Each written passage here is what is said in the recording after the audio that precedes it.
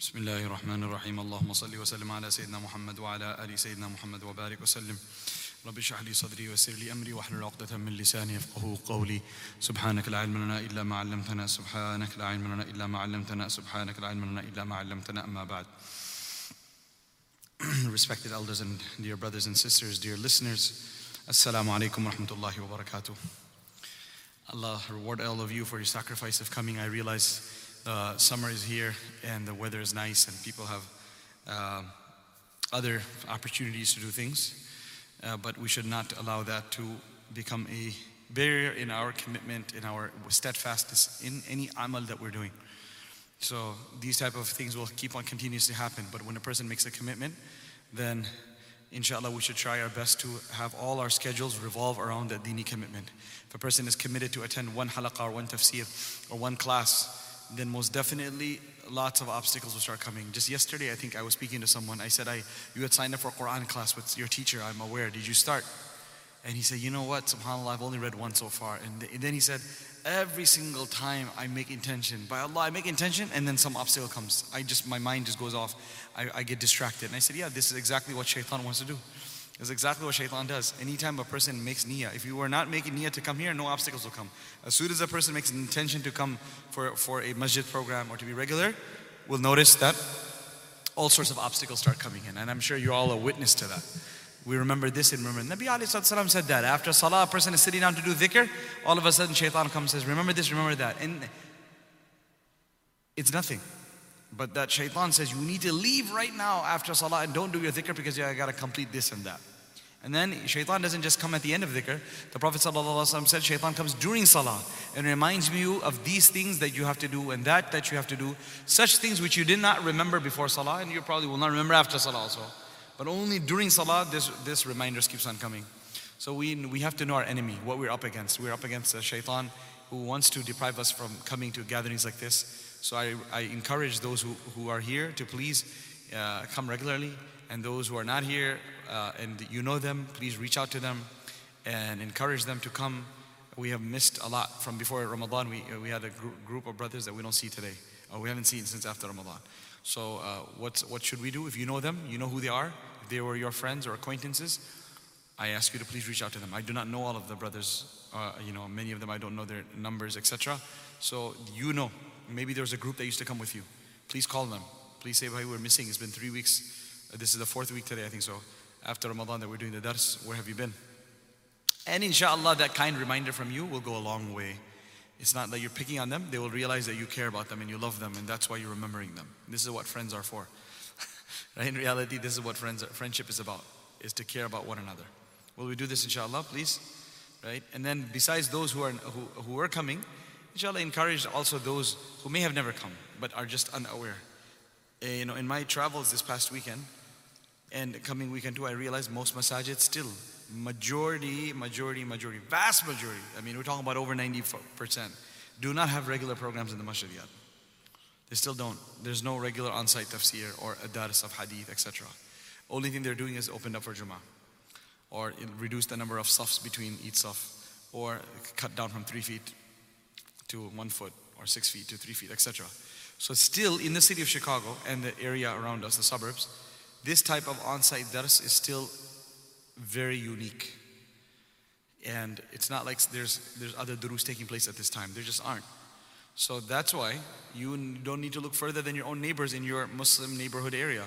And then tell them that, hey, why don't you come? Till now, today someone said, is the place open for sisters and children? Ajib, I don't know how much more times we should say. The place is open for the whole family. We've been telling this say for years. Even now, in COVID, we never closed the women's section down. Never. It never was closed. Whenever the government forced us to close the masajid, for that, they put it the limit of 10 people, etc. And the masjid was closed for that 2-3 weeks or 1 month, whatever it was.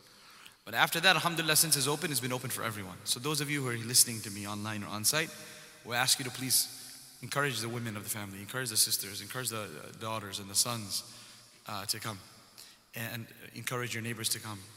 Any one majlis of sitting with the Quran is more than enough to change a person's life, by Allah. One ayat of the Quran is more than enough to change a person's life.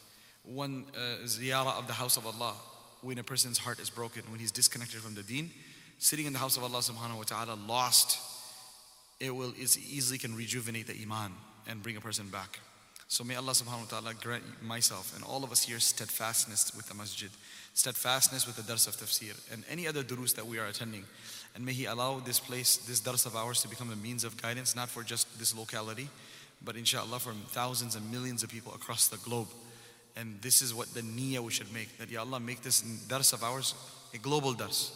Therefore, let the nur from here spread in all four corners of the world. Ameen Rabbil Alameen.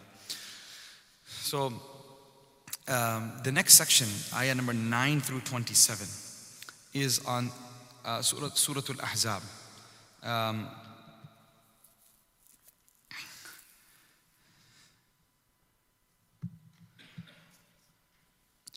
And this is the story of Khandaq, the story of the Battle of Trench. And it's a long story, but I'm going to, inshallah tabarak wa ta'ala, probably mention many of the details of it next week. Today I'm going to go over the translation of it, some basic tafsir of it, and then the various aspects of this battle, inshallah we'll cover بإذن ta'ala next week. أعوذ بالله من الشيطان الرجيم بسم الله الرحمن الرحيم يا أيها الذين آمنوا اذكروا نعمة الله عليكم إذ جاءتكم جنود فأرسلنا عليهم ريحا وجنودا لم تروها وكان الله بما تعملون بصيرا إذ جاءوكم من فوقكم ومن أسفل منكم وإذ زاغت الأبصار وبلغت القلوب الحناجر وتظنون بالله الظنونا هنالك ابتلي المؤمنون وزلزلوا زلزالا شديدا وإذ يقول المنافقون والذين في قلوبهم مرض ما وعدنا الله ورسوله إلا غرورا وإذ قالت طائفة منهم يا أهل يثرب لا مقام لكم فارجعوا ويستأذن فريق منهم النبي يقولون إن بيوتنا عورة وما هي بعورة إن يريدون إلا فرارا ولو دخلت عليهم من أقطارها ثم سئل الفتنة لآتوها وما تلبثوا بها إلا يسيرا ولقد كانوا عاهدوا الله من قبل لا يولون الأدبار وكان عهد الله مسؤولا قل لن ينفعكم الفرار إن فررتم من الموت أو القتل وإذا لا تمتعون إلا قليلا قل من ذا الذي يعصمكم من الله إن أراد بكم سوءا أو أراد بكم رحمة ولا يجدون لهم من دون الله وليا ولا نصيرا قد يعلم الله المعوقين منكم والقائلين لإخوانهم هلم إلينا ولا يأتون البأس إلا قليلا أشحة عليكم فإذا جاء الخوف رأيتهم ينظرون إليك تدور أعينهم كالذي يغشى عليه من الموت فإذا ذهب الخوف سلقوكم بألسنة حداد أشحة على الخير أولئك لم يؤمنوا فأحبط الله أعمالهم وكان ذلك على الله يسيرا. This is half of the section actually, from ayat verses 9 through 27. I read from 9 to 20. All the way to 27, Allah subhanahu wa ta'ala mentions and speaks about the discussion of the incident of Ahzab. Of course, the surah is named after this. So no wonder so many verses have been dedicated to this incident. Allah subhanahu wa ta'ala says, Ya ayyuhalladhina amanu, O those who believe, remember Allah subhanahu wa ta'ala's favors upon you. إِذْ جَاءَتْكُمْ جُنُودًا, when the forces of the disbelievers came upon you. And we sent them upon, the forces of evil came upon you, and we sent upon them a wind. And the forces of angels you do not see. What I really love about this portion that I just read in this whole section is that the words are so simple and easy. Even a student of Arabic language who knows basic language, I would say someone definitely who studied the 1 year, should be able to understand majority of what's happening here. Because the words are not that difficult, and it's also chronological order. It's a nice story. And it's very powerful story, subhanAllah. So inshallah, just by going through the translation, you'll see how much, is obvious. Remember Allah's favor to you when the forces of disbelievers came upon you, and we sent upon them a wind and the forces of angels you did not see. So forces of shirk came upon you, and forces of wind and angels came upon them. Recall when they came upon you from above you and from below you, meaning the disbelievers gathered together and attacked you from all directions. When the eyes were distracted, meaning you were so scared you were not able to focus. Your eyes were moving from side to side. That's how worried you were. Your eyes were moving from side to side, and the hearts reached the throats. This is a figure of speech. When you get really scared, and all of a sudden you can feel your heart beating so hard. And this same figure of speech is used in Urdu as well. Right? So that when the heart comes to the throat means it's beating so hard, it feels like it's been dislodged from its location and it's come up. That's how powerful it is. Out of the palpitations, the high blood pressure, anxiety, worry, whatever you want to call it. All those physiological things, emotion, psychological things, all put together, you were in extreme distress and worry. وَبَلَغَتِ الْقُلُوبُ الْحَنَاجِرَ وَتَظُنُّونَ بِاللَّهِ ظُنُونَ, and you were thinking about Allah all sorts of thoughts. You were thinking about Allah all sorts of thoughts. At that occasion, the believers were put to a trial and were shaken with a violent shaking, with a violent convulsion. The believers were tested and they were shaken violently. And remember when the hypocrites and those having malady in their hearts were saying. Remember when the hypocrites and those who had sickness in their hearts, what were they saying? Allah and His Messenger did not promise us but deceitfully. The promises of Allah and His Messenger are false. They're liars.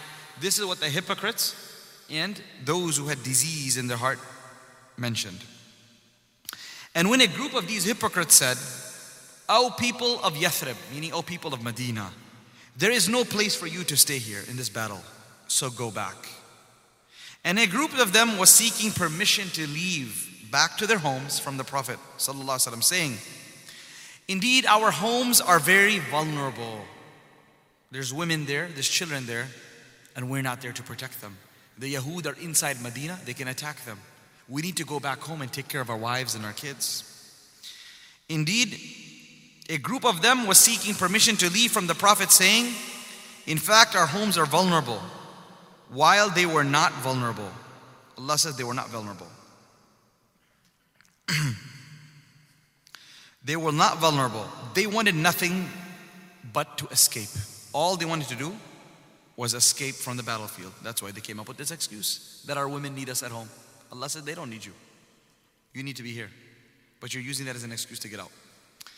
And if Medina were to be entered by the enemy in their presence, meaning if this group of hypocrites had not gone out in the expedition and were still sitting in Medina in their homes, and Medina got attacked from all directions by disbelievers. If Medina were to be entered by the enemy in their presence from all its sides, and they were asked to join the mischief, if the disbelievers were to say, hey, you're alone here, become a disbeliever with us. Or why don't you join us and we will internally attack the Muslims. Let's go kill all the women in their homes, or let's go destroy Medina from inside while they are outside.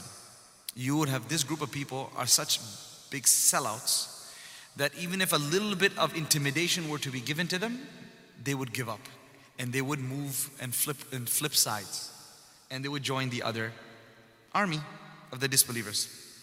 They would, if they were asked to join the mischief, they would readily commit to it and would not remain in their homes but for a short while.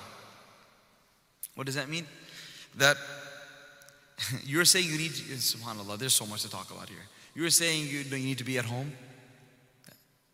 If disbelievers were to show up at your house and they were to start telling you, come join us and we'll give you money, or we'll give you this, we'll give you that, you would have easily signed up to their ranks and you would have forgotten about your wife and your kids. This is just an excuse. And despite that they had already made a covenant with Allah that they would not turn their backs, they're going to do all of this. They're backstabbing Rasulullah. They're backstabbing the Sahaba and leaving them in the trenches. As we figuratively say, it was literally happening here. Literally standing up from the trenches and walking back to Medina and saying, we're not going to fight. Even though they had already made a commitment with Allah. Allah says, how dare you turn your backs to me after you made a commitment to me? وَكَانَ وَعْدَ اللَّهِ مَسْئُولًا. And remember, a covenant with Allah has to be answered for. A covenant with Allah has to be answered for. This is not some random person that you just saw in the street and you made a promise. You're like, if I don't show up, no one's going to know about it. Type of thing. What is he going to do? No, this is dealing with Allah. You gave him your word. You better watch out.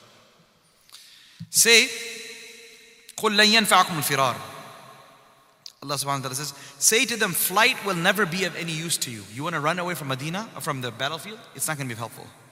If you flee from death or killing, and even then you will not be let to enjoy life but for a little while. How long are you going to run for? How long are you going to hide for? If you ran away from the battlefield thinking that you're going to get saved, death must definitely come to you, whether at home or in the battlefield. Don't think by running away from the battlefield you are saving yourself from death. It will definitely come at its appointed time, and you cannot escape that.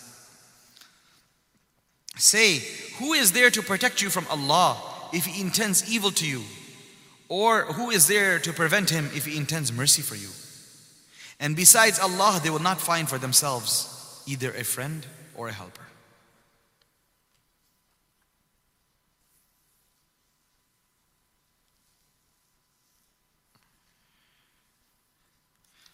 قَدْ يَعْلَمُ اللَّهُ الْمُعْوِقِينَ. Allah does know that the ones from amongst you who prevent others joining the battle, and those who say to their brothers, come along with us, and who do not come to the battle but for a little while. It's ajib why these ayats are also so powerful is because as I read it, I'm not thinking about what happened 1500 years ago. I'm thinking about how this applies to my life and your life. And that's the whole purpose of the Quran. That it's as though these ayats are so applicable to people within our own society.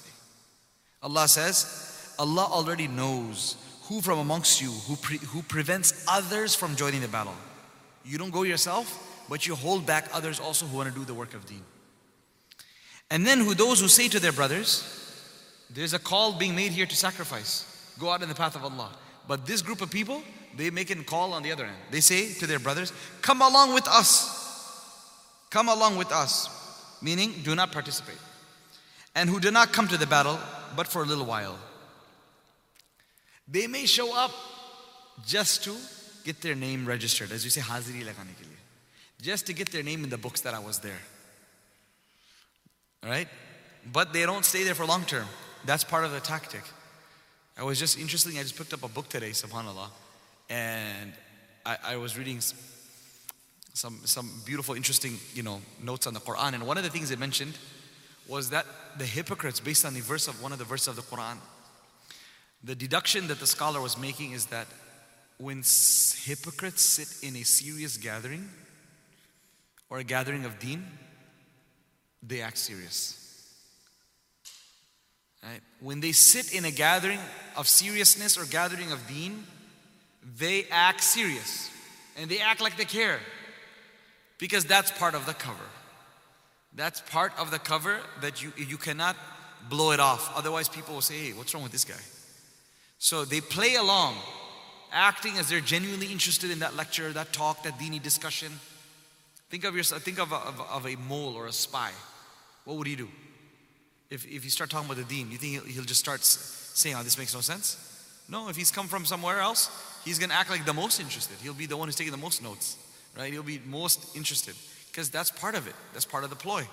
SubhanAllah, can be deducted from the Quran, that disbelievers or munafiqun, hypocrites, they do show up to incidents, events, expeditions, sacrifices for the deen, wherever, volunteering, things you've been asked to do, they'll be there. And they may even smile and act like they care, but they will not be interested long term. Their smile and their interest is fake. And then Allah Azza wa Jal says, and that too with a greed against you. Meaning when they do come in the gathering or in the expedition, The goal is not to serve deen, but it's greed. What's the greed for? Spoils of war. Land. Spoils of war. If I sit and fight with these people for a little bit, maybe I'll walk away with something. What am I going to get? Now forget about the deen. What is in it for me? So with that jazba, with that desire, they come.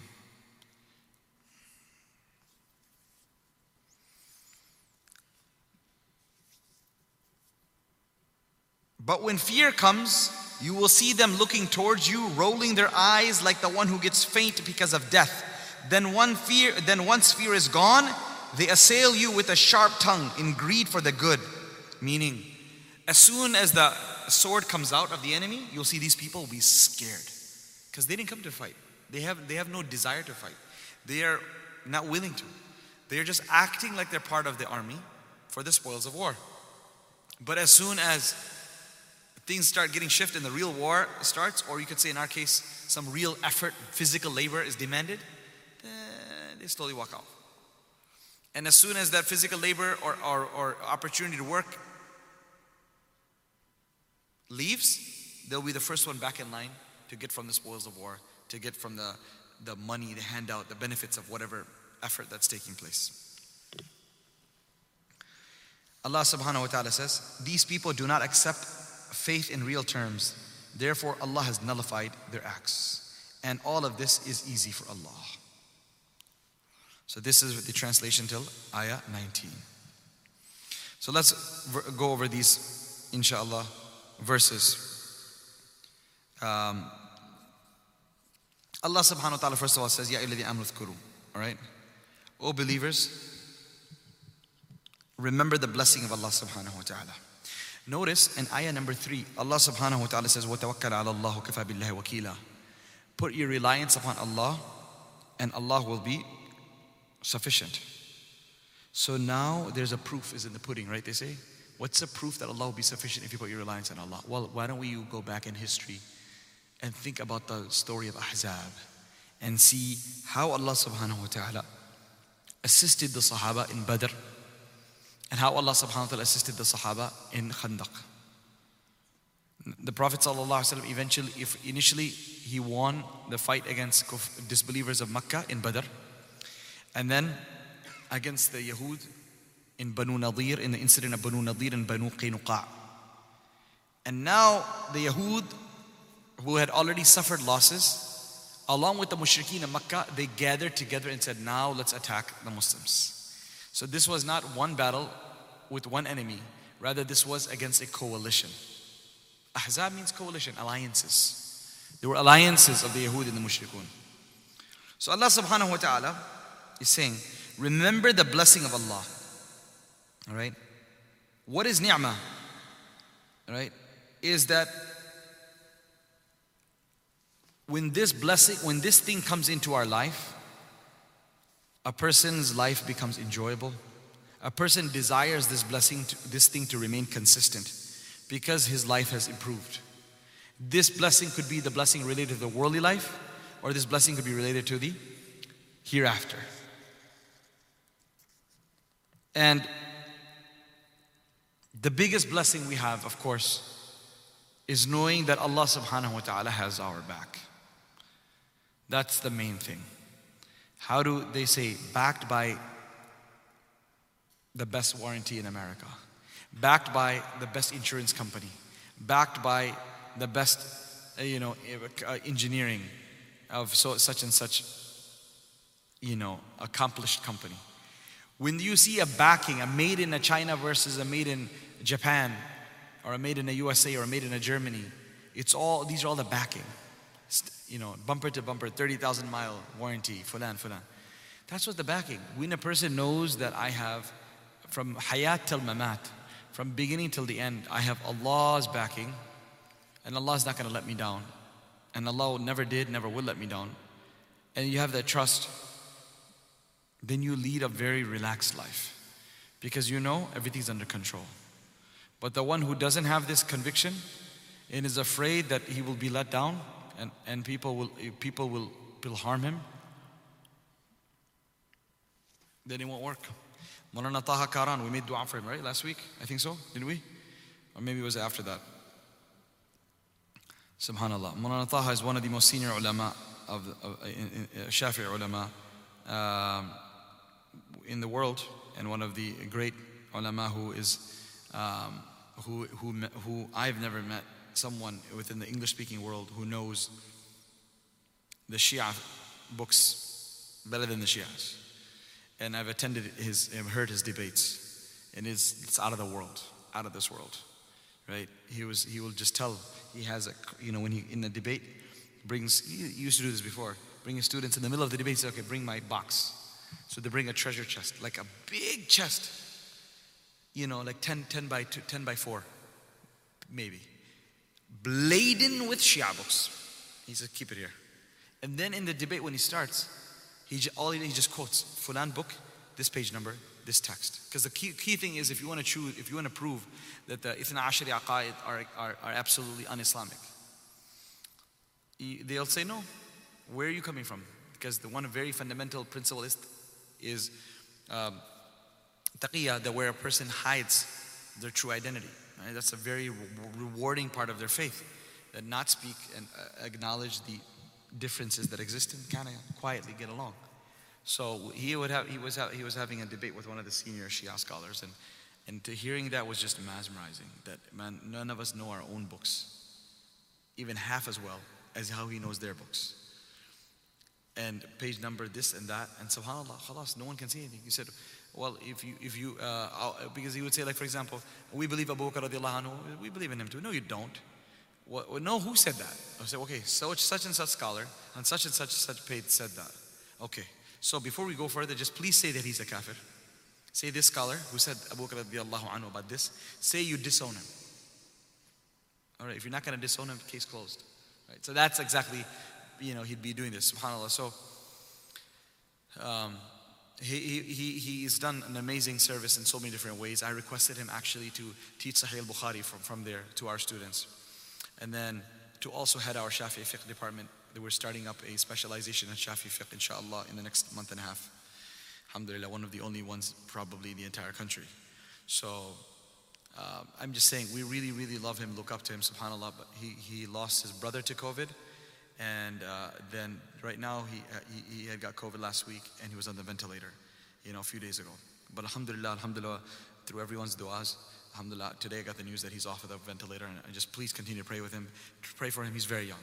He's only like 55, probably 52 or something like that. But it's mountains of knowledge. I took just to tell you, brothers, what I mean. We took our graduating students 2 years ago to South Africa for an 8-day journey, along with Turkey and Umrah. I spoke about it in detail over here from the minbar when we came back from that trip, memorable trip. But the very first stop we went from Turkey, Chicago, Turkey to Cape Town. And we were in Cape Town for less than a day. And the only reason we went to Cape Town was to go visit him. We did not go sightseeing, we didn't go anything else. We went straight from there, we figured out where he would meet us. And alhamdulillah, he came. We were staying at someone's house. He came at 9 a.m. or 10 a.m. I texted him, I said, Hazrat, where we came all the way from America to see you. Let us know where to come. He said, no, I'll come to you all. We're staying in someone's house. So he came at 9 o'clock, 10 o'clock. He just walked in and said, you guys are ready? Of course, mashallah, this is what we came for. This is the epic moment why we came here. He grabbed him a chair, he sat down. 10 o'clock or 9:30, he started speaking. And I promise you, he would not stop till 3:30 p.m. And we can barely keep up with notes. No one can keep. It was just flowing rivers of knowledge on any topic. For 6 hours straight, the man spoke. Right? And then I had to tell him, Hazrat, we have to pray Dhuhr, we have to eat lunch, and we have to catch our flight to Durban. We really need to. SubhanAllah, so he said, oh, I'm so sorry. Okay, quickly, let's quickly eat. We prayed our 2 rakat Dhuhr, and then I sat with him in the car, and the students were also in another car. We went to the Cape Town airport. All the way till I stepped out of the car, mashallah, he was giving me advice. While driving, giving advice on how to run the academic programs and various things I was asking him, mashallah, for. Mashallah, tabarak wa ta'ala. We barely made the flight, barely made the flight. But till the last moment, he gave us. So a man of that stature, imagine that we went all the way there specifically to go visit him. Maybe you never heard of his name, so I'm sharing this so you can make extra dua for his health. Right? Don't just say, okay, it's one of those other people who's sick. Now the ummah needs him. These are very, very, very, very, very hard to find specialists like this. He's an economist. He's an expert in finance. He's an expert in of course, dini issues, but along with that, in dunyawi issues too. He's extremely well versed in so many different fields. Subhanallah. He runs a madrasa in Cape Town. Maulana Abdul Rahman Yaqub, who's one of our main teachers, he heads a research department. Studied with him for 6-7 years in Cape Town. He's a graduate from his madrasa. So, why did I mention all this? Number one, please make dua for him, and let's say Ameen. Nasallah al-Azim, Rabbul Arsh al-Azim yashfiyahu. Nasallah al-Azim, Rabbul Arsh al-Azim yashfiyahu. Nasallah al-Azim, Rabbul Arsh al-Azim yashfiyahu. Nasallah al-Azim, Rabbul Arsh al-Azim yashfiyahu. Nasallah al-Azim, Rabbul Arsh al-Azim yashfiyahu. Nasallah al-Azim, Rabbul Arsh al-Azim yashfiyahu. La ba's dhuhur insha'Allah. Adhib al-ba's Rabb al-nas. La shifaa illa shifa'uk shifa'an la yughadiru saqama. Ameen. The reason is that he took the vaccine. And people in South Africa, there's a lot of people, like certain individuals in America also, who are very doubtful about the vaccine and don't take it. So this is a very, touchy topic, right? We all know about that. In our families, we have people, and we have in the community people, and it's a very touchy topic, which I usually don't like to address, touch about it. So Maulana Taha is one of those people. As an alim, he's giving the fatwa, and by his actions, he's trying to promote vaccination within his country. And he got the vaccine, and I think he just got the first dose. And then after that, he fell ill. I don't know the exact thing, but this is something that he shared, right, from his hospital bed. I want you to listen to this. He said, before he went into ventilator. He said, last night my ambulance attendant, Yusuf, asked me if I would take the vaccination. I told him that once you already have COVID, you cannot receive the vaccination for the next 3 months. Okay.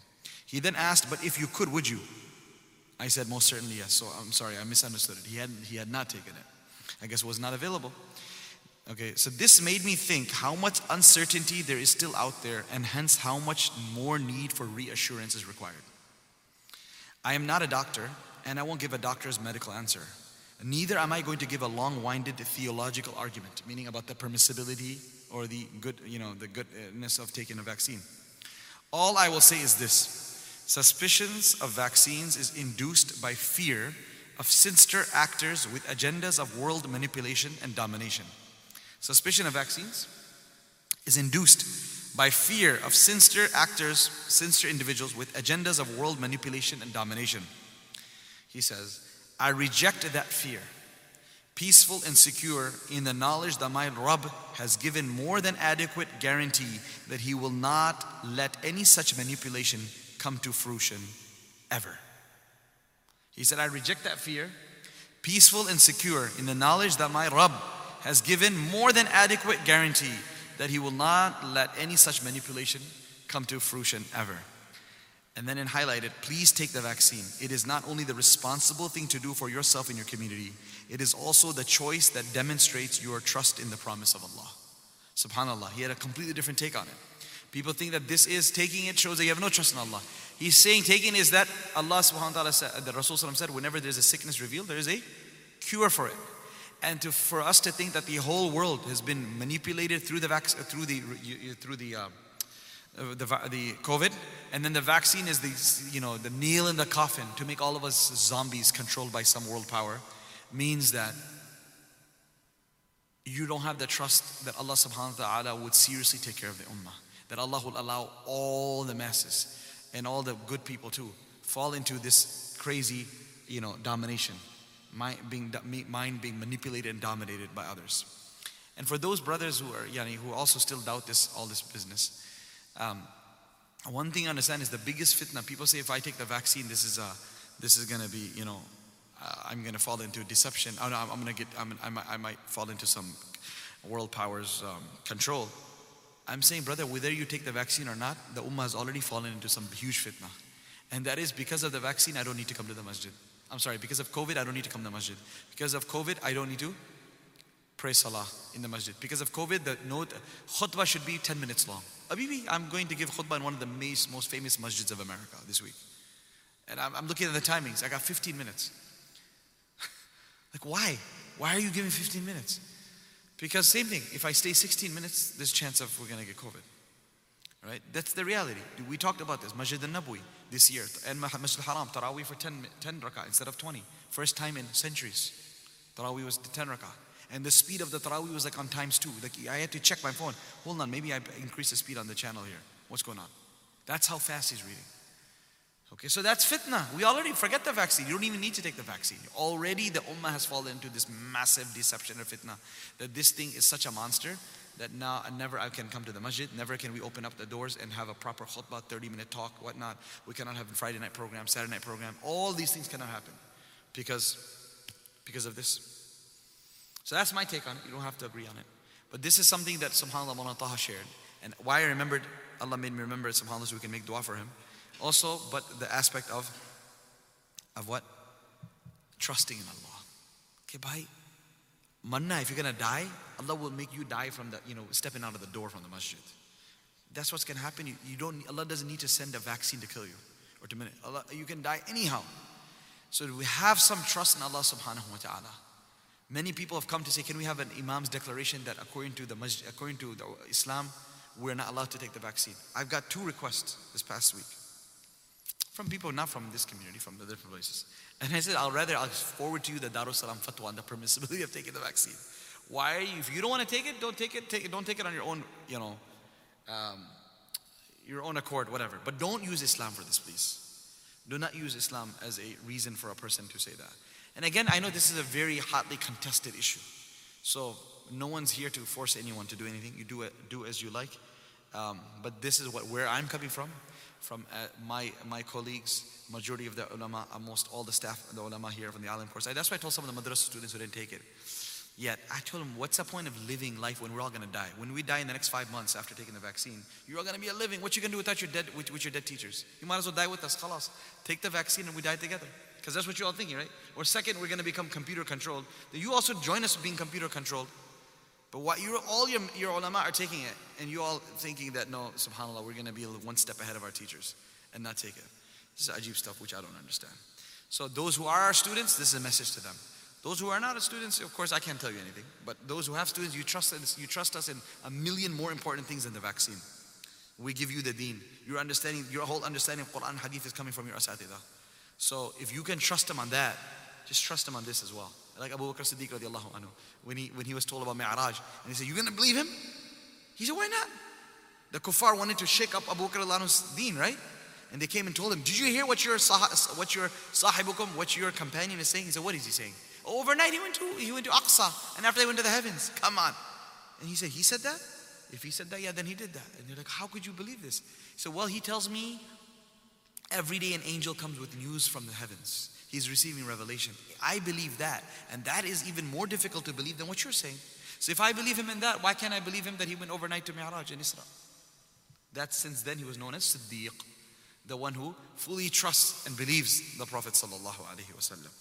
So this is the ni'mah of Allah subhanahu wa ta'ala upon us, that Allah subhanahu wa ta'ala has taken responsibility that the entire ummah will never be misguided together. This is what it is. The entire ummah, 100%. Every single person in the masjid is a fasiq, fajr, disbeliever, confused except for me. That's not going to happen. And to also think that all of them are going to be destroyed through an adhab, that's not going to happen. That happened in previous nations. These are guarantees that Allah has given to the Prophet ﷺ that this ummah will be taken care of. So, with the i'tikaf coming, with another issue, again, you saw this Friday we have separated, and now also the vaccinated section, non-vaccinated section of the masjid. Some brothers have, shared concerns, have shared anonymous emails. Brother, you don't need to say anonymous email, whoever you are. There's nothing, subhanAllah, you'd make the effort of writing 1234556@gmail.com. There's no reason for that. No one's going to bite you. This is an open masjid, open place. We can have a very serious, nice discussion with confidence. No one's going to make you feel like you're a fool. No one's going to make you feel awkward, out of place. And I want to speak to the insecurities of those individuals who write these feedback anonymously, which makes me upset. Like, this, what are we doing over here? Why do we have an environment in the masjid where people have to go to this extent to go, subhanAllah, write fake emails, fake names, fake phone numbers to send some feedback? Seriously. There's a suggestion box, and if you think I'm not approachable, come and tell me that. Any of you, if you think you're not approachable, I'll change. I don't know what else I need to do to make myself more approachable. So this place is always, has to be. We want to create an environment here. By anything you want to share, you can definitely come and speak to one of us and say this. Whether that opinion is immediately enacted or not is a different issue. We'll present it to mashwara, and we'll have our mashwara, and we'll discuss what do you do about this. But we all want all of you to feel that this is definitely your institution, your masjid.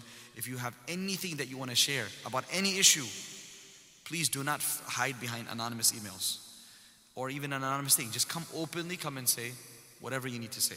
And inshallah ta'ala, this is my guarantee to you, that you will never feel like, okay, you're being violated and your opinion is not being taken seriously, etc., etc.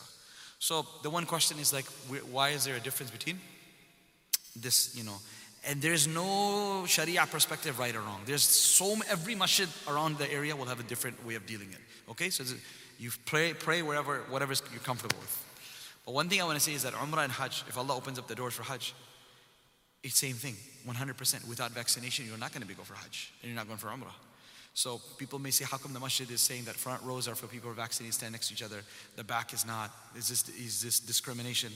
Well, that is just the name of the new game. That's just how it's going to be. I don't like it, yeah, but that's just the new world order. That's the new, seriously, post-COVID is a new term. We will always, this is never going to go away. When you're a grandfather or a great-grandfather, you're going to be telling your kids, oh, brother, I was born pre-COVID, like pre-depression or whatever. Like that's how it is, pre-World War II.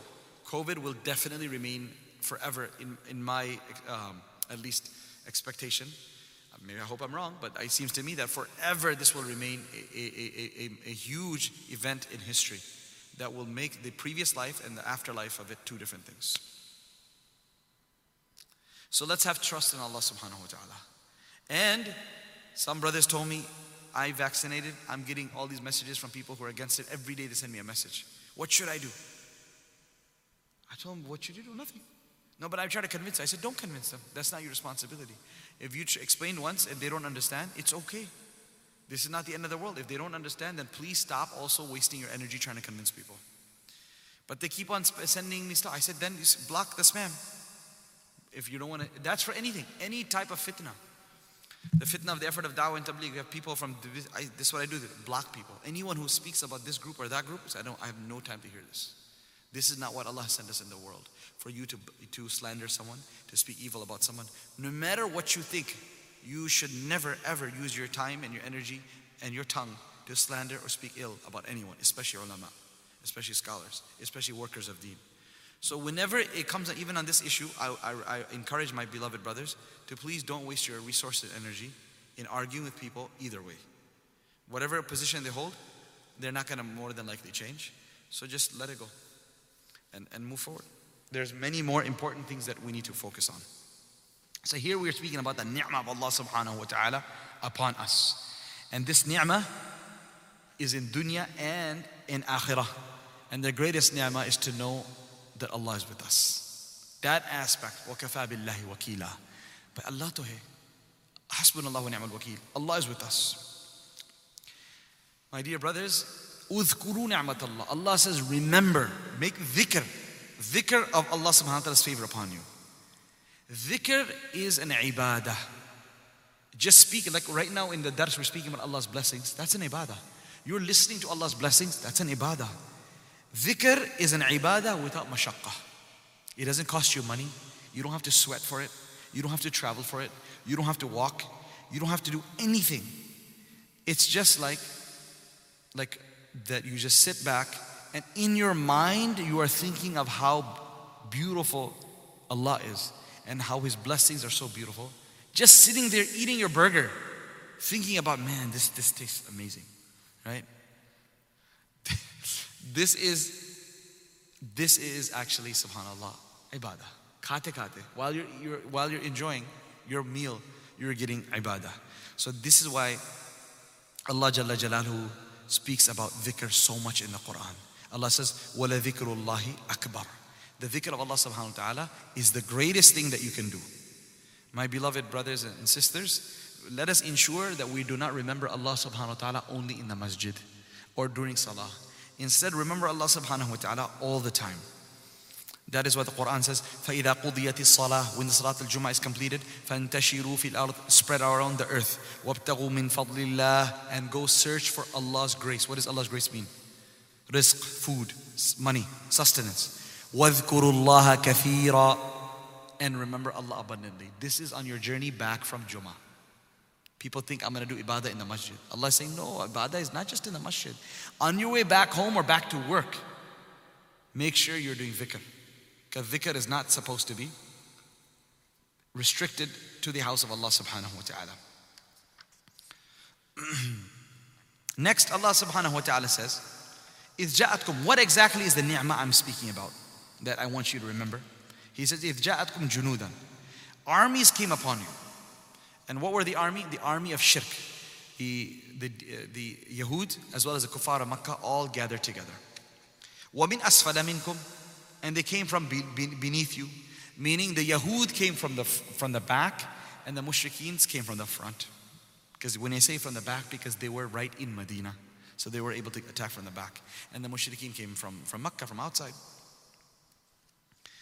Then Allah subhanahu wa ta'ala says, they sent an army upon you and we sent an army upon them. Powerful. فَأَرْسَلْنَا عَلَيْهِمْ رِيحًا.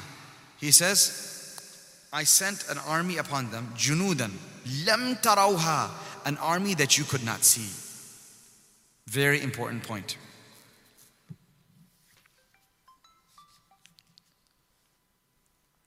The nusra of Allah subhanahu wa ta'ala does not require asbab. Key thing to understand. Nusra of Allah does not require asbab. So important. Allah works with means, without means, against means. And when you trust Allah subhanahu wa ta'ala like that, you'll say, but the 5 o'clock appointment closes. What am I supposed to do? When Allah wants to assist you, what will happen? That's the one day that the clock will stop working. That's the one day that the guy who's supposed to go home, his car will break down and he'll be stuck there in the office. That will be the one day that he will get caught up and not realize that the time is up. When Allah wants to get your work done, He will make people stop thinking. He will make clocks stop working. He will make machines break down. He will bring the whole world to your feet. The whole system will go backwards in order to get your visa, in order to get your appointment, in order to get your money, whatever you need to get. When Allah wants to help you, just remember that. We should never think, brother, there's 1 minute left, how is this going to happen? Brother, she is so against me, how is this going to happen? The worst enemy, the person who hates me, is now the one who has the authority to sign or not sign my paper. What am I supposed to do? This is the thing. If you're working with anyone besides Allah, then you're in trouble. Because it's true, no one has control over this individual behind the screen, behind the desk. But Allah subhanahu wa ta'ala, Malikul Mulk. قلوب بني آدم بين إصبعيه يقلبه بين إن قلوب بني آدم بين إصبعيه من أصابع الرحمن يقلبها كيف يشاء. Indeed, the hearts of the children of Adam are between the two fingers of Allah. He may change them in any direction that He wishes. That's yaqeen you and I have to have. Do not become perplexed over what you see in front of you. Say, Allah Malik hai. Allah will take care of us. That needs to come. Now, the ahwal, my beloved brothers, ahwal from conditions come from Allah. Allah says about Badr, وَلَقَدْ نَصَرَكُمُ اللَّهُ بِبَدْرٍ وَأَنْتُمْ أَذِلَّةٌ. Allah assisted you, O Sahaba, in Badr while you were so insignificant and weak. Allah wanted the Sahaba in Badr to feel like, oh, what's going to happen? We're 313, and there's thousands over there, 1,000 over there, fully armed. We got barely anything. We're taking turns, 10, 15 people taking turns to ride one camel. How are we going to ever win this? What's the point of this? What's the point of this? Allah says, I wanted to prove to you that numbers don't give you success. وَأَنْتُمْ أَذِلَّةٌ. You are so few in number, but I granted you such success that the world will always remember. Yawmul Furqan. Allah called that the day of the criterion, where the haqq and the truth overpowered falsehood. Yeah? Then Allah, go future in history, 7 years later, 6 years later. وَلَقَدْ نَصَرَكُمُ اللَّهُ فِي مَوَاطِنَ كَثِيرَةٍ وَيَوْمَ حُنَيْنٍ إِذْ أَعْجَبَتْكُمْ كَثْرَتُكُمْ. The day of Hunayn came. And the Sahaba, Fatah Makkah took place. MashaAllah, we're relaxed. Makkah came into our hands. What else you want? Nabi Sallallahu Alaihi Wasallam came back as a victor. Sahaba came back as a victor. 10,000 Sahaba moving into Makkah or more. Everything's set. Now Hunayn comes. We're like, this piece of cake. We've done Badr. We've done other things. Come on, now we got Makkah under our control. And now we won battles when we were 313. Now we're how much? 12,000. And so they began to say, we got numbers, man. What do you want? Allah subhanahu wa ta'ala says, I assisted you in Hunayn when you were losing the battle horribly. Because what happened to you? أَعْجَبَتْكُمْ كَثْرَتُكُمْ. Your numbers made you very proud and happy. فَلَمْ تُغْنِ عَنْكُمْ شَيْئًا. Those numbers didn't help you in the least. And you got, seriously whipped, and so many died that the Sahaba started running. Some of the Sahaba said, we can't handle it. Because the disbelievers were sitting in forts, and they were awesome archers, and they were literally making the Sahaba into qima. Mincemeat. They were just cleansing them non-stop. They could not go forward to the fort. The archers were just destroying them. And hundreds of them died. And so they wanted to leave. They said, we can't handle this. Allah subhanahu wa ta'ala says, you became too content with your numbers. And your numbers didn't help you the least. وَضَاقَتْ عَلَيْكُمُ الْأَرْضُ بِمَا رَحُبَتْ. And the earth, as expansive as it was, because now you're not hiding in Darul Arqam. You're not hiding in just Medina. Guess what? You got Makkah under your whole control. And all the tribes of the Arabs are like, okay, hats off. The Muslims are now the rulers of the Kaaba. We better respect them. Yet Allah subhanahu wa ta'ala says, I brought such situation upon you. ضَاقَتْ عَلَيْكُمُ الْأَرْضُ means the earth became so constrained that you didn't have a place to run or to hide. In Badr you had nothing, but I made the open land vast for you. It's as though you owned the place. And Hunayn, 7 years later, when you have conquered so much land and so many Muslims, your numbers are there, but it takes 1 second for me to change the condition of the heart. Subhanallah. I find this to be one of the most important lessons of the seerah that you and I need to reflect on. As an ummah, as well as individually, reflect upon the incident of Badr, and reflect upon the incident of Uhud, and reflect upon the incident of Ahzab, and reflect upon the incident of Khandaq, of Hunayn. How Allah's nusrah did come, but things happened differently. Some places Allah's nusrah came immediately, thousands of angels descended. Think about it. That 5,000 that was waiting as reinforcements, and 3,000 came in Badr. Why didn't they just show up in Hunayn in one teeny tiny inch of one small angel's one wing of his hundreds of wings could knock out that fort? Allah just did it. A few years back, He sent 3,000 down with not even just one glance of one angel. One trumpet blowing of one angel, wallahi, is sufficient to kill everyone in that battlefield. Why would Allah need to send 3,000 and to say 5,000 are waiting to descend? It's just a shock and awe to just let people know, hey, this is how we're gonna. This is when you push the buttons. When the Muslims do the right things and they really show me that they want help. Boy, I can destroy anything, because at the end of the day, you're all under Allah's qudrah. So Allah subhanahu wa ta'ala showed that when you press the right buttons and you make the proper dua and you have the proper trust, and Allah wants to show that He's on your side, He will show like no other. That same Allah chose to withhold that help in Uhud. And 70 Sahaba became shaheed. And 70 Sahaba became prisoners of war. Because there was a small level of misunderstanding / disobedience of the Prophet ﷺ. Which Allah said, I'm not going to have it. You're going to suffer. No matter how pure your intentions may be. How did you end up coming down from the mountain when He told you not to move? But we thought the battle was over. Who cares what you thought? Did He tell you not to move? When He told you not to move, you don't move no matter what happens. But we thought the battle is over. I'm trying to explain this. How many millions and thousands of mistakes we make like this every single day against the Quran and Sunnah. We say, but we thought like that. We thought this is makruh only. We thought this is only haram. Or we thought this only is this, that. Every day we say this. We thought it's only Sunnah. Astaghfirullah. We thought it was only Sunnah. Can you imagine? The 70 Sahaba died, and 70 Sahaba became prisoners of war because they did not fully enforce one command of the Prophet ﷺ. How dare we say it's only Sunnah? What is that going to do to your battle? Did you think about what I just said? What is that going to do to your battle against shaitan and nafs? What's that going to do to your battle against your enemies? What's that going to do to my battle against my enemies if I say it's just a Sunnah? Mawlana Salman Mullah or Ustad said something beautiful. He would say, the Sahaba were such that they would do what they did because it was a Sunnah. And we leave out what we leave out because it's a Sunnah. They did what they did because it was a Sunnah, while we leave out what we leave out because of a Sunnah. What's the difference between us? What a great difference between Sahaba and us.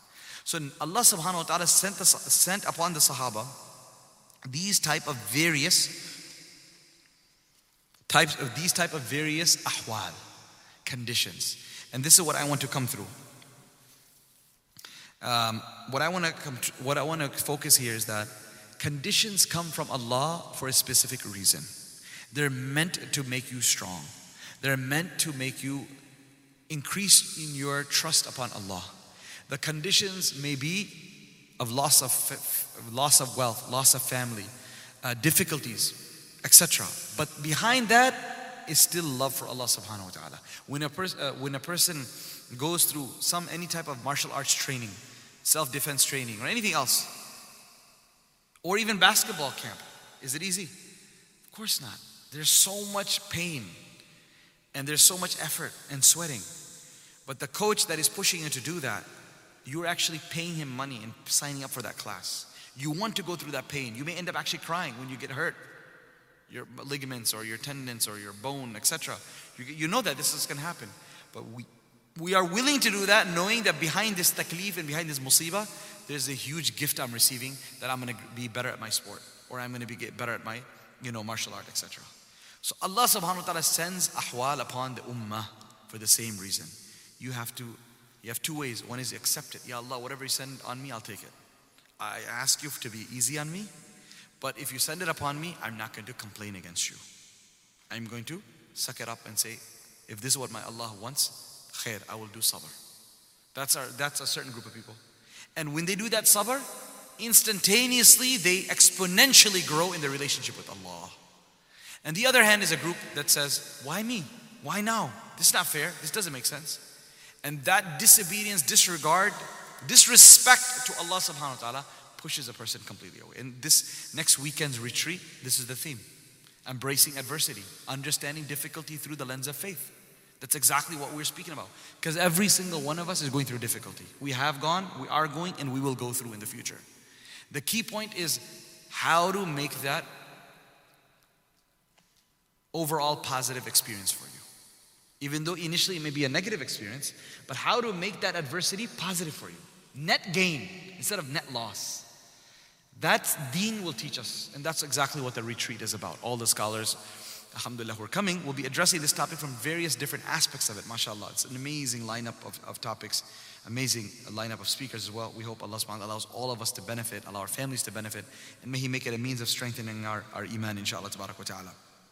So here we understand how Allah subhanahu wa ta'ala brought down the army in Ahzab. But it did not come just like that. It took almost weeks before this army came, as we'll hopefully cover next week. The help of Allah does not come immediately. These are the important things I'm trying to address here. Allah puts you through different conditions to make you stronger. You don't know what the condition, what's the reason for that. Just remain patient, and the nusrat of Allah is coming. Ala inna nasrallahi qareeb. The nusrat of Allah is coming, but a person needs to reach a threshold. Our ulama explained this, that like a thermostat, if it's set at 70 degrees, the AC will kick in when it's 74. So if it is very, very hot, but it's only 73 by the thermostat, the AC will not kick in. It has to reach exactly 74, and for the reading to say click, as soon as it's 74, then it will send the signal to the AC and it will start running. Yeah? Every day we see this. So no matter if you're sweating, but if it's set at 73, the AC will not kick in. Similarly, Allah has set a standard for His help to descend.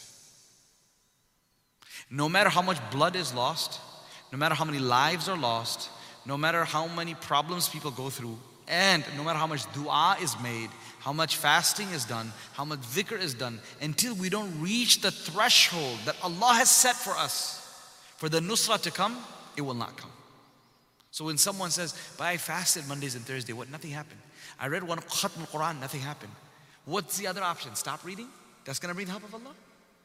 Keep it up. Continue to do so. Continue to fast. Continue to give sadaqah. Continue to pray 2 rakat salat al-hajj every day. That means the fact that Allah's help didn't show up to you right now, apparently, is because we still haven't reached the threshold. So there's a threshold that Allah has for the entire ummah. That is why when we say, dear students, dear community members, let us use various incidents that are taking place within our community, be it the removal of COVID, du'as that we're making, be it this upcoming retreat, etc. What do we tell everyone? We say, please do a'mal. Please fast on Mondays and Thursdays. And I ask all of us, inshallah, please let's make niyyah next week, inshallah, to fast on Monday and Thursday. Okay? With this niyyah, ya Allah, make this retreat of ours that we are hosting as a community a means of hidayah of my family, hidayah of my kids, my spouse, my parents, and then a hidayah for the thousands that will come. You fast with that niyyah. And pray 2 rakat salat al-hajj for the remaining 10 days. Just 2 rak'ah every day. Allah will give you a share. I visited one senior elder of our community. 90th birthday he just had. MashaAllah. I went to go visit him last week. And he can't come out of the bed. He's lying there, but he was very hopeful. He was very just excited about the work that's happening here and this and that. He was very happy, mashallah. So I told him, uncle, you know, you don't have to come and do much work. You're 90 years old, you're in bed. But you simply making dua on your bed for the work that the ulama are doing across the globe and the work that all Islamic schools, masjids, madrasas are doing. Just by making dua, bete bete, while you're sitting on your bed, Allah subhanahu, I should say lete lete, while you're lying in your bed, Allah will give you the full reward of every single institution that you're making dua for. That's it. Whose opinion is this, or who said this? Shaykh Abdul Hasan Ali al-Nadawi rahimahullah said this. He said that if people were to make dua for the ulama of their time and for their acceptance and for their efforts, Allah will give you the share of all the efforts of those ulama. That's all you gotta do, my dear friends. All you gotta do is raise your hand. Ya Allah, jitni bhi deeni khidmatein hain.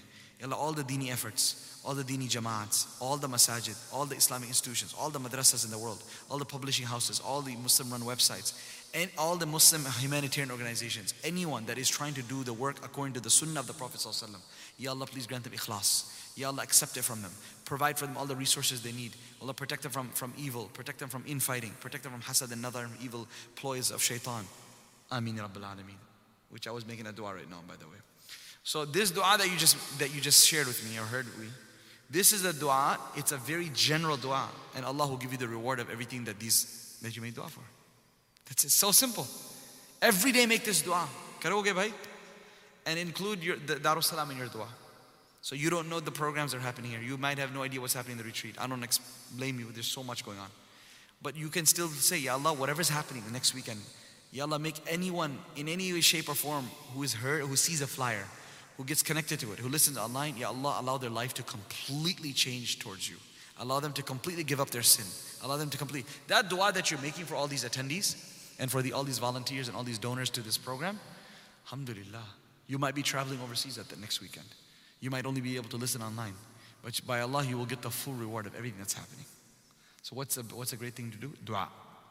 So the threshold Allah has kept for dua and dhikr, we don't know what the threshold is. Once we reach that threshold, bam, bam, bam, everything will start falling. Kehte na Allah se manwana hai, Allah se qabul karwana hai.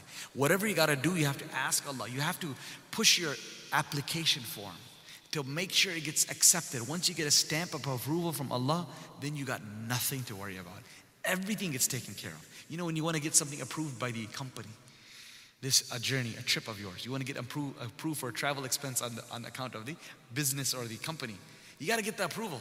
Once the approval is done, they say you can also eat wherever you want, you can sleep wherever you want in any hotel, you can get a rent-a-car of whatever you want, everything the company will pay for.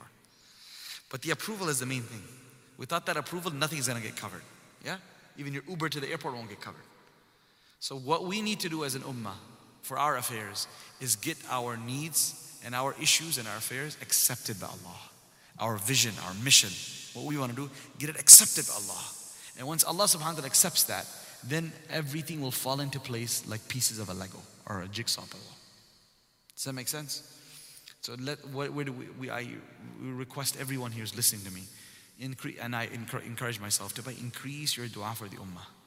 Hajj is coming. Let's all collectively make dua. Ya Allah, please open the doors for the Hajjaj to go.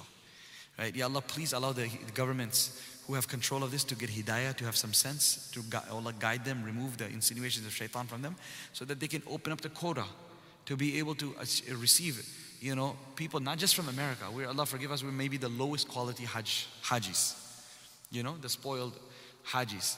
Those from the poorest countries, subhanallah, who sell their cow to come for hajj. May Allah subhanahu wa ta'ala open up the doors of these mukhlis hajis who will be able to go and then beg at the Kaaba and get our needs of the ummah fulfilled. So uske liye dua karna padega. We have to ask Allah, even if you're not going for hajj this year, make dua, Ya Allah, open up the doors for hajj. It's supposed to be announced this week, it didn't get announced. Let's hope by next week, inshallah, they come with a favorable announcement, regarding this. So وَجُنُودًا لَمْ تَرَوْهَا means an army that you didn't see. What is that army today that you don't see that Allah can send? Changing of hearts. Got it? Technology falling apart. things happening in the one who's trying to mess around with you, just things happening completely that bewilder you. How did that happen? وَكَانَ اللَّهُ بِمَا تَعْمَلُونَ بَصِيرًا. And Allah subhanahu wa ta'ala is well aware of what you are doing. Meaning, He knows the condition of the heart. Are you scared or are you trusting Allah subhanahu wa ta'ala? Are you able to trust Allah subhanahu wa ta'ala or not? Ya Allah dekh raha hai. Nabi sallallahu alayhi wa sallam said in hadith, Allah says, مَا مِن مَخْلُوقٍ يَعْتَصِمُ بِي مِن دُونِ خَلْقِي أعرف ذلك من نيته فتكبده أهل السماوات والأرض إلا جعلت له من بين ذلك مخرجا فتكيده. Sorry. There isn't a single creation of mine that seeks help from me, holds on to me instead of holding on to the creation, and that I recognize his trust in me through his niyyah. Then the entire heavens and the earth and the dwellers of the heavens and the earth plot against him, but I will ensure that I will get an exit for him out of his mess.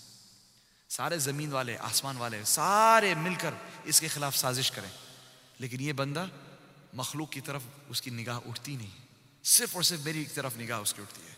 He only looks at me and trusts only me. And I know that أعرف ذلك من نيتي. I recognize that from his niyyah. I will ensure I will get him out of the worst possible mess he may find himself in. Subhanallah. Right? That's the barakah of tawakkul. That's a barakah of trusting Allah subhanahu wa ta'ala. On the other hand, وَمَا مِن مَعْخْلُوقٍ يَعْتَصِبُ بِمَخْلُوقٍ دُونِي. Whichever creation of mine holds on to the help of another creation instead of holding on to me, and I recognize that from his niyyah, إِلَّا جَعَلْتُ الْأَرْضَ هَوِيًّا تَحْتَ قَدَمَيْهِ. I will make the earth open up under his feet. He'll fall in. وَقَطَّعْتُ أَسْبَابَ السَّمَاءِ بَيْنَ يَدَيْهِ. And I will make the means coming from the heavens fall apart in front of him. Basically, all his planning will fall apart. And he will say, "Ke bhai, what happened? How did everything fall apart?" إِنَّمَا الْأَعْمَالُ بِالنِّيَّاتِ. Allah subhanahu wa ta'ala knows the niyyah. إِذْ جَاءُكُم مِّن فَوْقِكُم. Allah says, now how scary was this? When they came from all directions, above and beyond, front and the back. زَاغَتِ الْأَبْصَارِ. Your eyes were not able to remain firm. You started looking left and right. You couldn't handle it. That's how scared you are. Okay. Number two, بَلَغَتِ الْقُلُوبُ الْحَنَاجِرِ. Your hearts came to your mouths, meaning you were extremely perplexed and your heart was beating so hard. وَتَظُنُّونَ بِاللَّهِ ظُنُونَ. And you start having thoughts about Allah. That's a very important point I'd like to stop at. What does it mean, started having thoughts about Allah? Ulama say this possibly what is being meant over here is that every single person is thinking something different. The hypocrites are saying, ab to pakde gaye hum. The hypocrites are like, why were we with the Muslims all along? Now we're done. And some of the Muslims may also, weaker Muslims, or it's not even weak, it's just the conditions are so strong, so difficult that a Muslim is also saying, am I going to make out of it? Am I going to come out alive out of this? What's going to happen?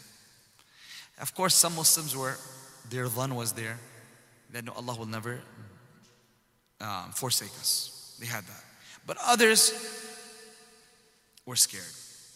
Allah says, I know that. This is the physical condition and the emotional condition. You were having thoughts about me, and your heart reached your throats, and you were not able to even focus on anything. هُنَالِكَ ابْتُلِيَ الْمُؤْمِنُونَ. Allah says, at this moment, the Muslims were really tested, and they were shaken to their core. So what does this mean? Is that Allah subhanahu wa ta'ala purposely put the Muslims through this type of situation. Shake them. What happens when you shake? You sift something. And at home we sift. Yeah? We sift things through a sifter. And what happens? You separate two types of things. That which you want to keep and that which you want to throw away. We do that with our chai. Right? You throw away the tea, tea leaves, and you keep the tea. It did its job. Now throw it away. Use and throw. Allah, think about what I just said. Use and throw. Allah subhanahu wa ta'ala, He allows non-sincere people to get in line. He allows non-sincere people to do the work. But then Allah will send down the sifter. And after that, those who are not sincere, who are not true lovers of Allah, they will be thrown out into the garbage. And only the true khalis people will remain around. They did their job. They gave the color to the tea. but we don't want them because you're not sincere, not nice to have, and we've thrown away. So Allah subhanahu wa ta'ala, that He uses many times the hypocrites and disbelievers to do the work. It comes in hadith, إِنَّ اللَّهَ يُؤَيِّدُ هَذَا الدِّينَ بِالرَّجُلِ الْفَاجِرِ أو كما قال صلى الله عليه وسلم. Allah subhanahu wa ta'ala sometimes assists this deen through a transgressor, through a sinful servant. Then he gets thrown away, used and thrown. So why is it so important for us to think about this?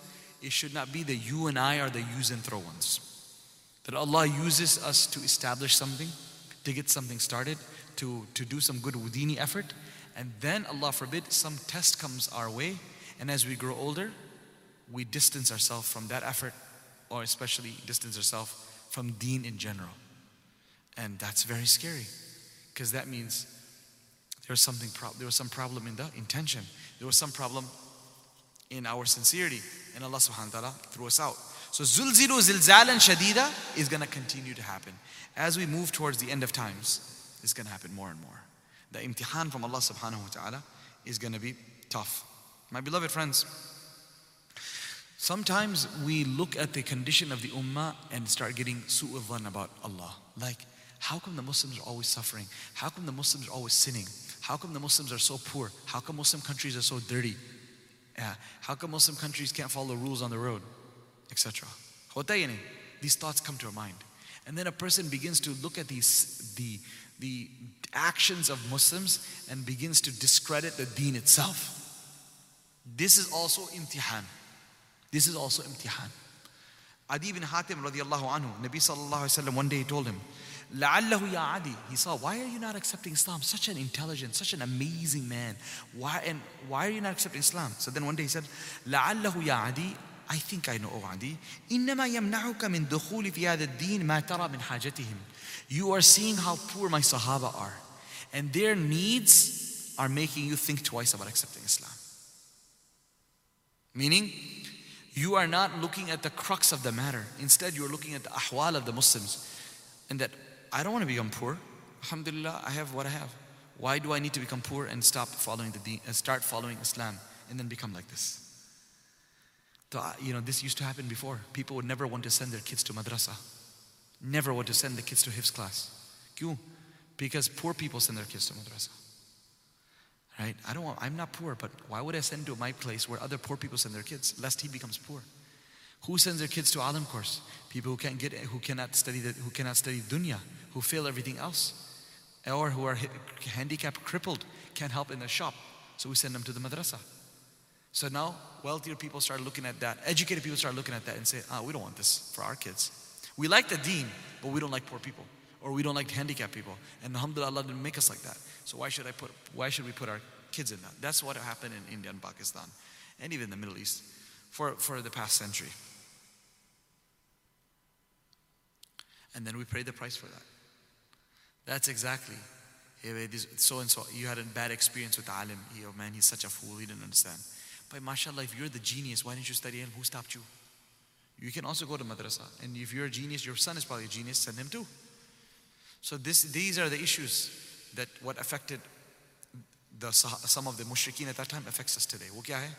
We start judging the deen by the followers. To say, the followers has this problem, that problem. So if I become religious, I'll also have problem.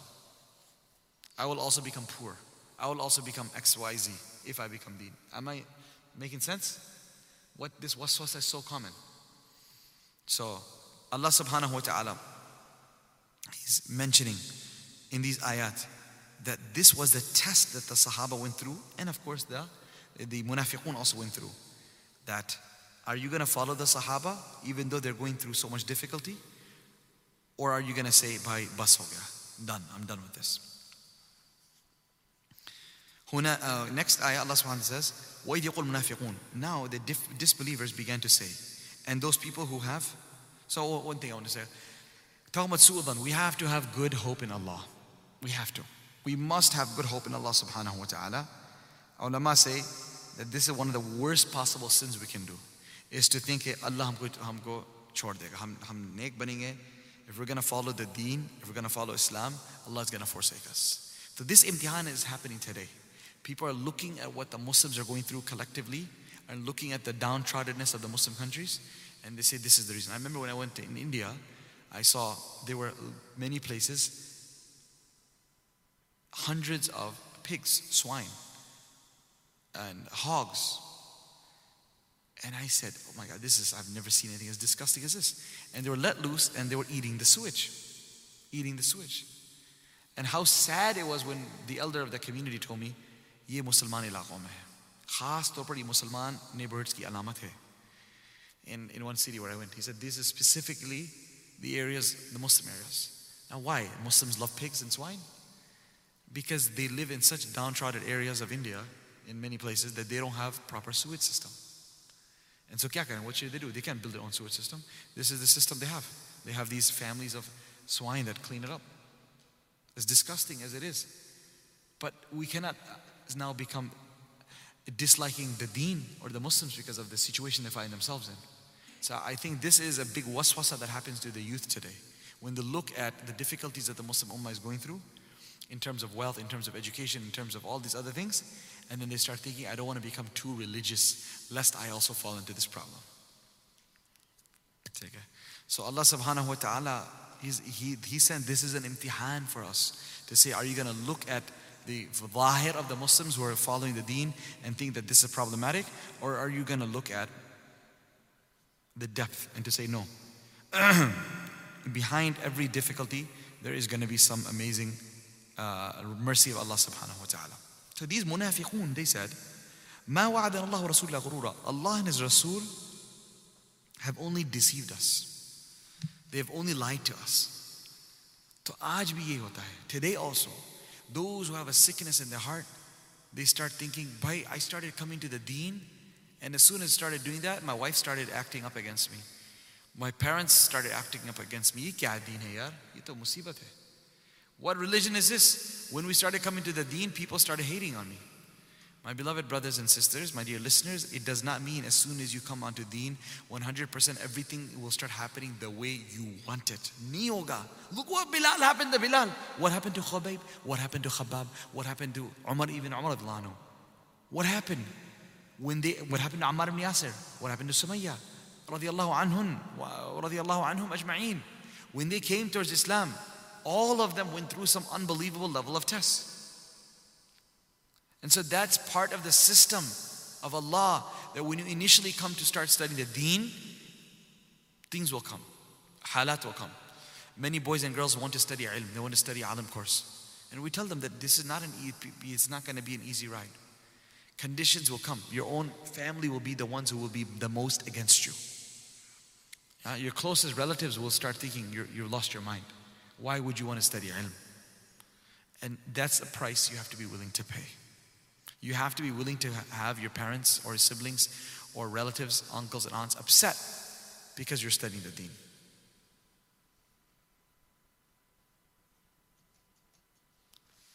The haqiqat of deen is, we are very far away from it. Let me tell you that. The haqiqat of deen is not growing out a beard. The haqiqat of deen is not having the topi and the kurta. The haqiqat of deen is not sitting in the masjid and doing dhikr. The haqiqat of deen is not that a person does khuruj in the path of Allah.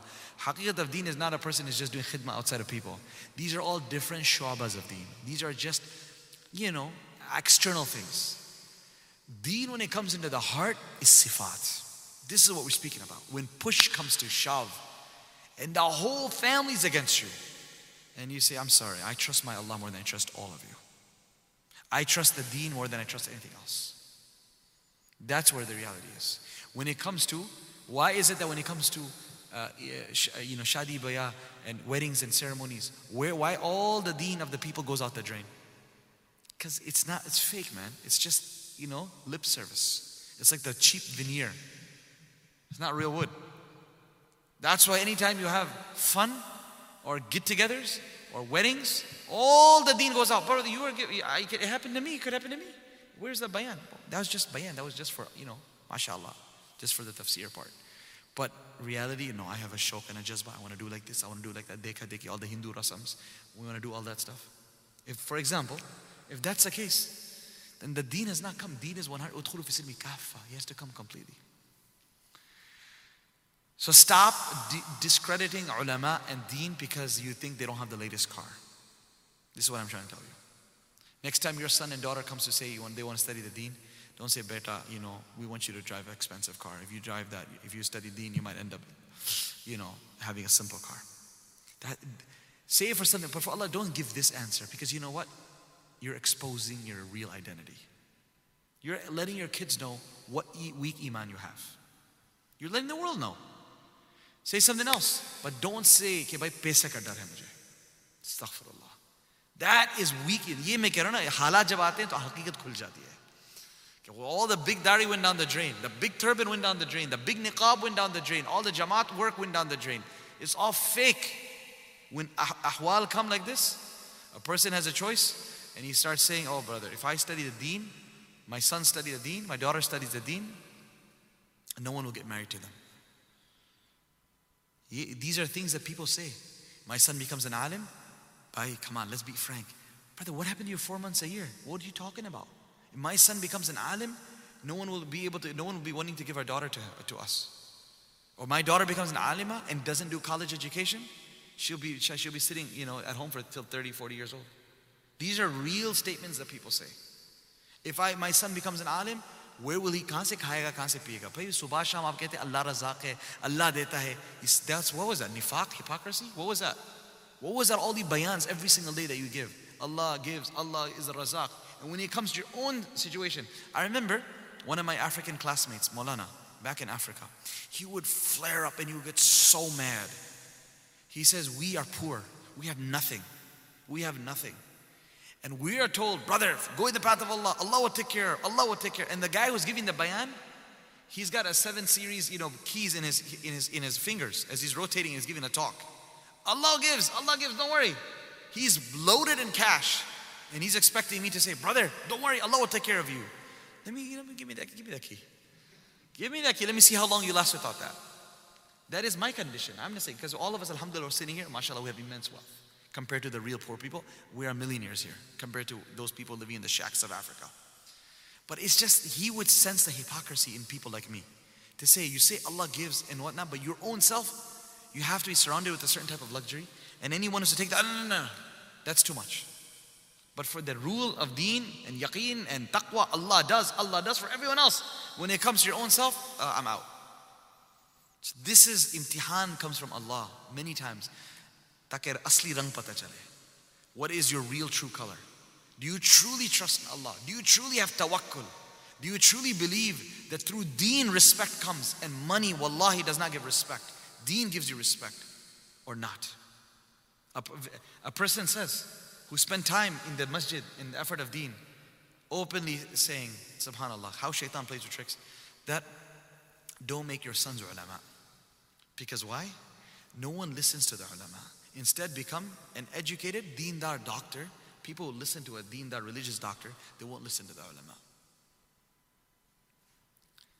That is such a poisonous statement that shows the real iman and yaqeen has not entered the heart. It's just a veneer. So watch yourself from saying these type of statements. If someone doesn't listen, it's like a Nabi. What are you doing? You're attacking the Nabi. The Nabi wasn't wealthy, was he? He didn't have a position in the world in that sense. What a simple life he had. Are you telling me that the Nabi did not have the very best lifestyle? That the Nabi was not in the best honorable position? That instead Abu Lahab, Abu Jahl, al-'iyadhu billah had that? What is it supposed to mean? That an inheritor of the Prophet who says Qala Allah and Qala Rasul doesn't enjoy a respectable position. Who cares whether people respect him or not? Did they respect Rasul initially? They pelted him with stones. They threw the intestines over his stomach. They did every single over his neck. They did everything possible, more than any alim in the world has ever. No, not any alim. Any human being has not been tortured to the level Rasulullah has. And he himself said that. Udhitu fillahi ma lam yu'dha fi ahad. I have been put to test and I have been put to taklif more than anyone else for the sake of Allah. And I've been intimidated for the sake of Allah more than anyone else. So what is it supposed to mean? What kind of situation is this? That the ulama and the people who study the deen, they're not respected. Hence we should become people of wealth and a little bit of deen so that we're respected. My dear brothers, this is all trash. Say, A'udhu billahi min shaitanir rajeem. Seek Allah's refuge from this type of false beliefs and weakness of iman. And I'm saying this not because I don't have this or I'm free or I'm better than any of you. Astaghfirullah. I say this because this is how easily it can creep into us without even recognizing it. That we're giving the bayan against it, but we actually have our own problem ourselves. This can happen to me.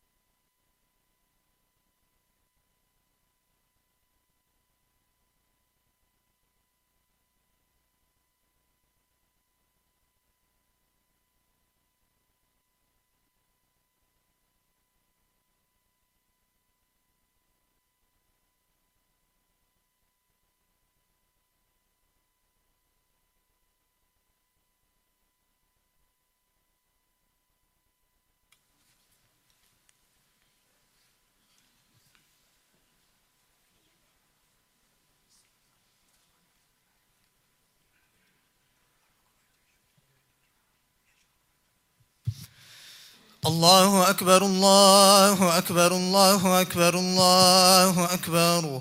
أشهد أن لا إله إلا الله أشهد أن لا إله إلا الله. أشهد أن محمد رسول الله أشهد أن محمد رسول الله. حي على الصلاة حي على الصلاة حي على الفلاح حي على الفلاح.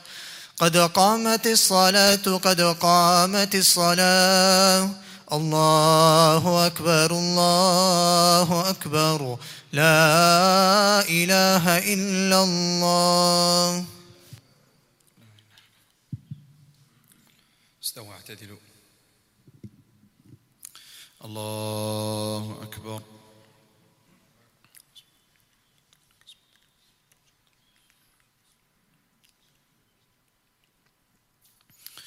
الحمد لله رب العالمين الرحمن الرحيم مالك يوم الدين. إياك نعبد وإياك نستعين. اهدنا الصراط المستقيم صراط الذين أنعمت عليهم غير المغضوب عليهم ولا الضالين.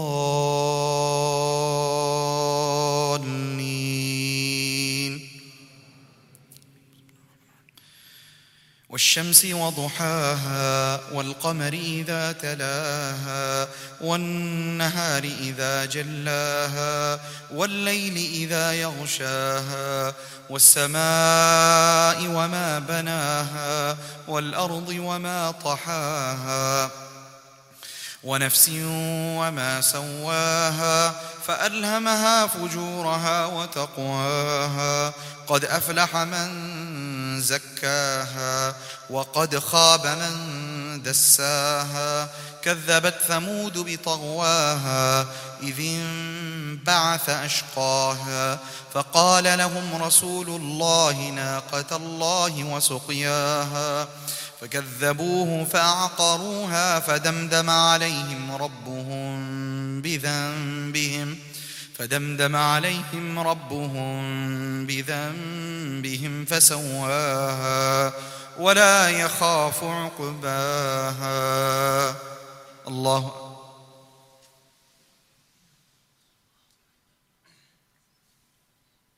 سمع الله لمن حمده. الله أكبر.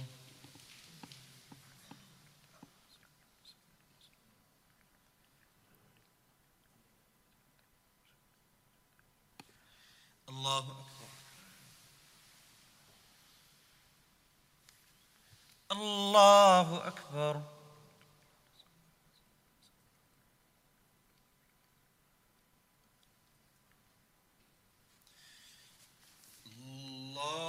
الله أكبر.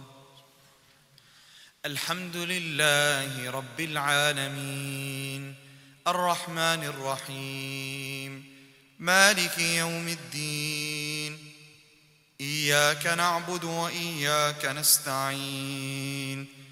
اهدنا الصراط المستقيم صراط الذين أنعمت عليهم غير المغضوب عليهم ولا الضالين.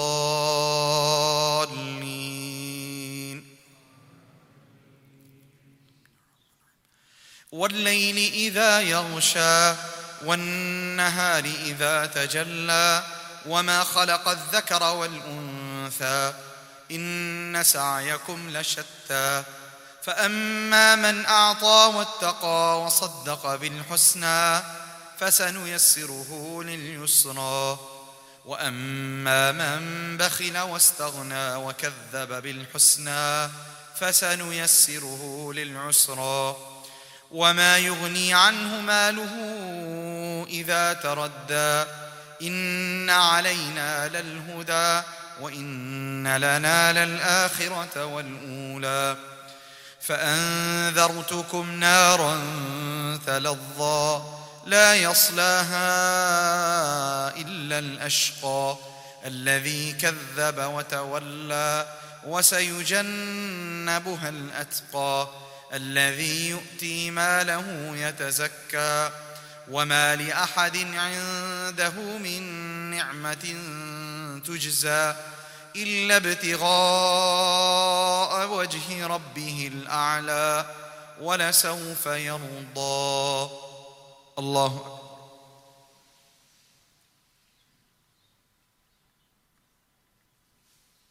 سمع الله لمن حمده.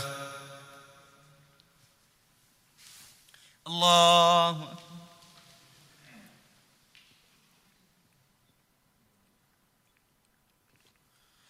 الله أكبر. الله أكبر.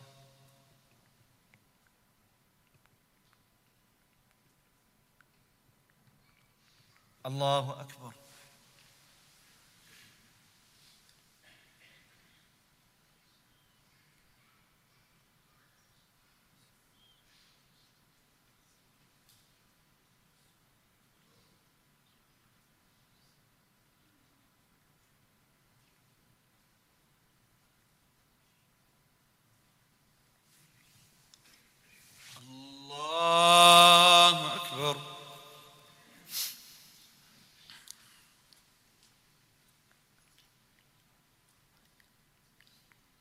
الله أكبر.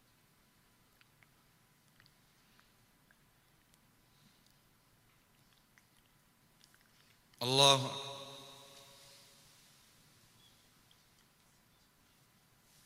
سمع الله لمن حمده. الله أكبر.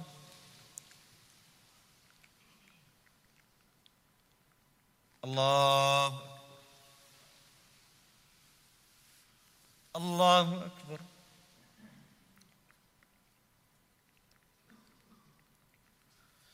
الله أكبر.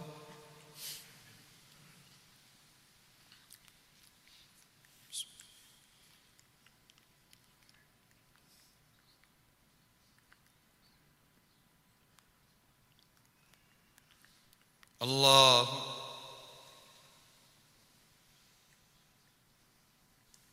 سمع الله لمن حمده. الله أكبر.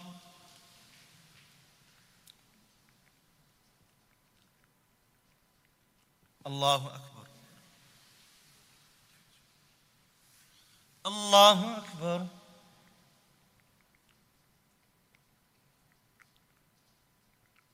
الله أكبر.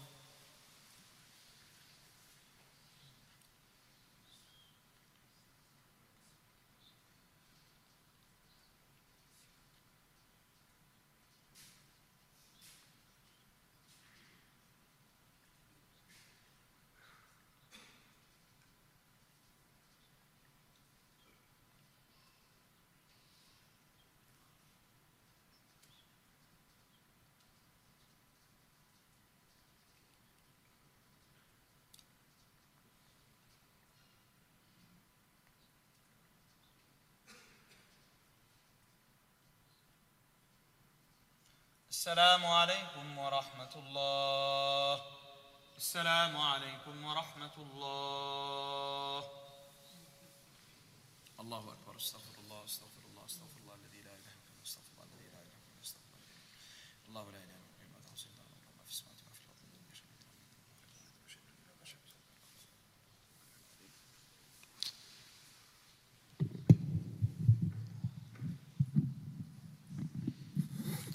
Dear respected elders and brothers, alhamdulillah, we are just now 10 days left for the annual retreat in Khatm al-Bukhari event.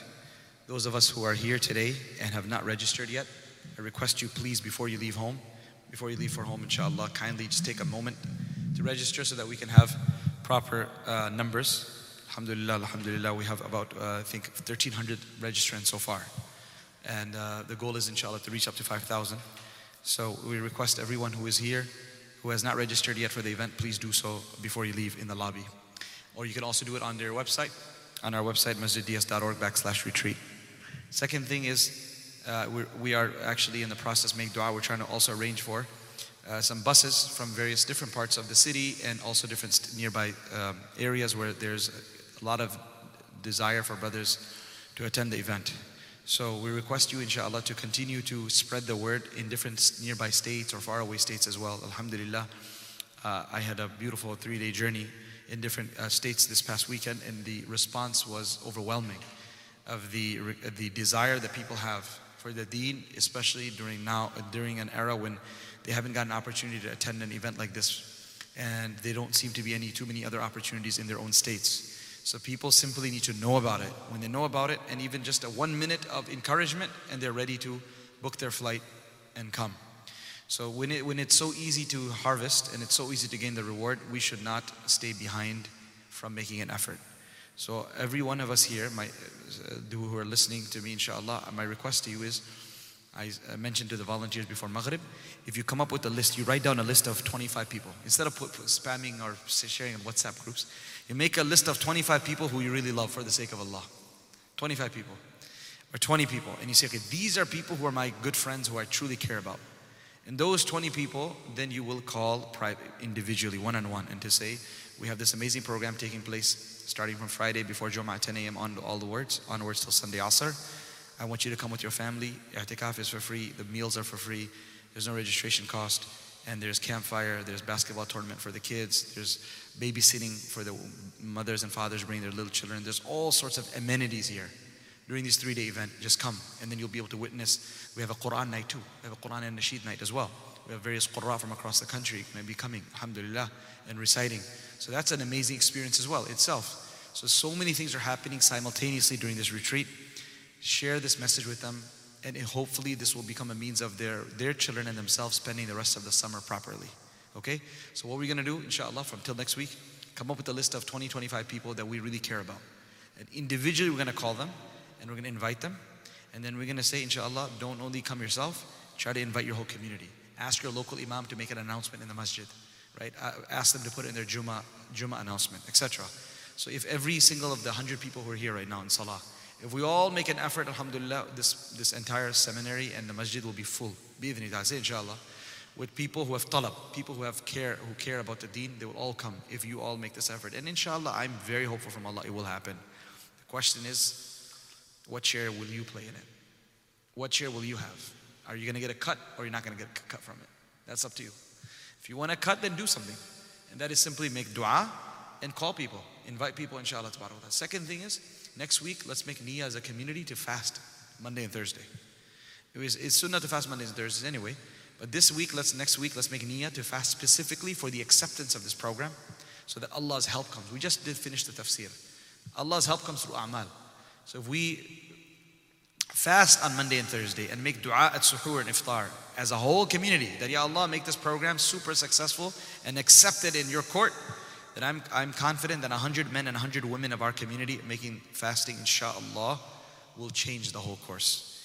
Right? This will really send vibrations throughout, not Chicago, but the whole universe. The whole world, they will feel the winds of hidayah coming from this little masjid of ours and this program, if we increase our a'mal. Third thing, pray 2 rakat salatul hajah. Every day, it'll take you 2 minutes, 5 minutes. Pray 2 rakat salatul hajah and say, Allah, make this upcoming program a means of hidayah from myself, my family, and all those who are attending.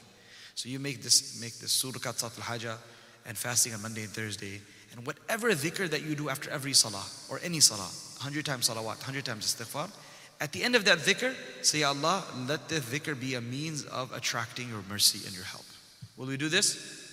Inshallah. May Allah subhanahu wa ta'ala make it easy for me and all of us. Subhanallah bihamdi, subhanallah bihamdi, shalla ilaha illa anta, nastaghfiruka wa natubu ilayk.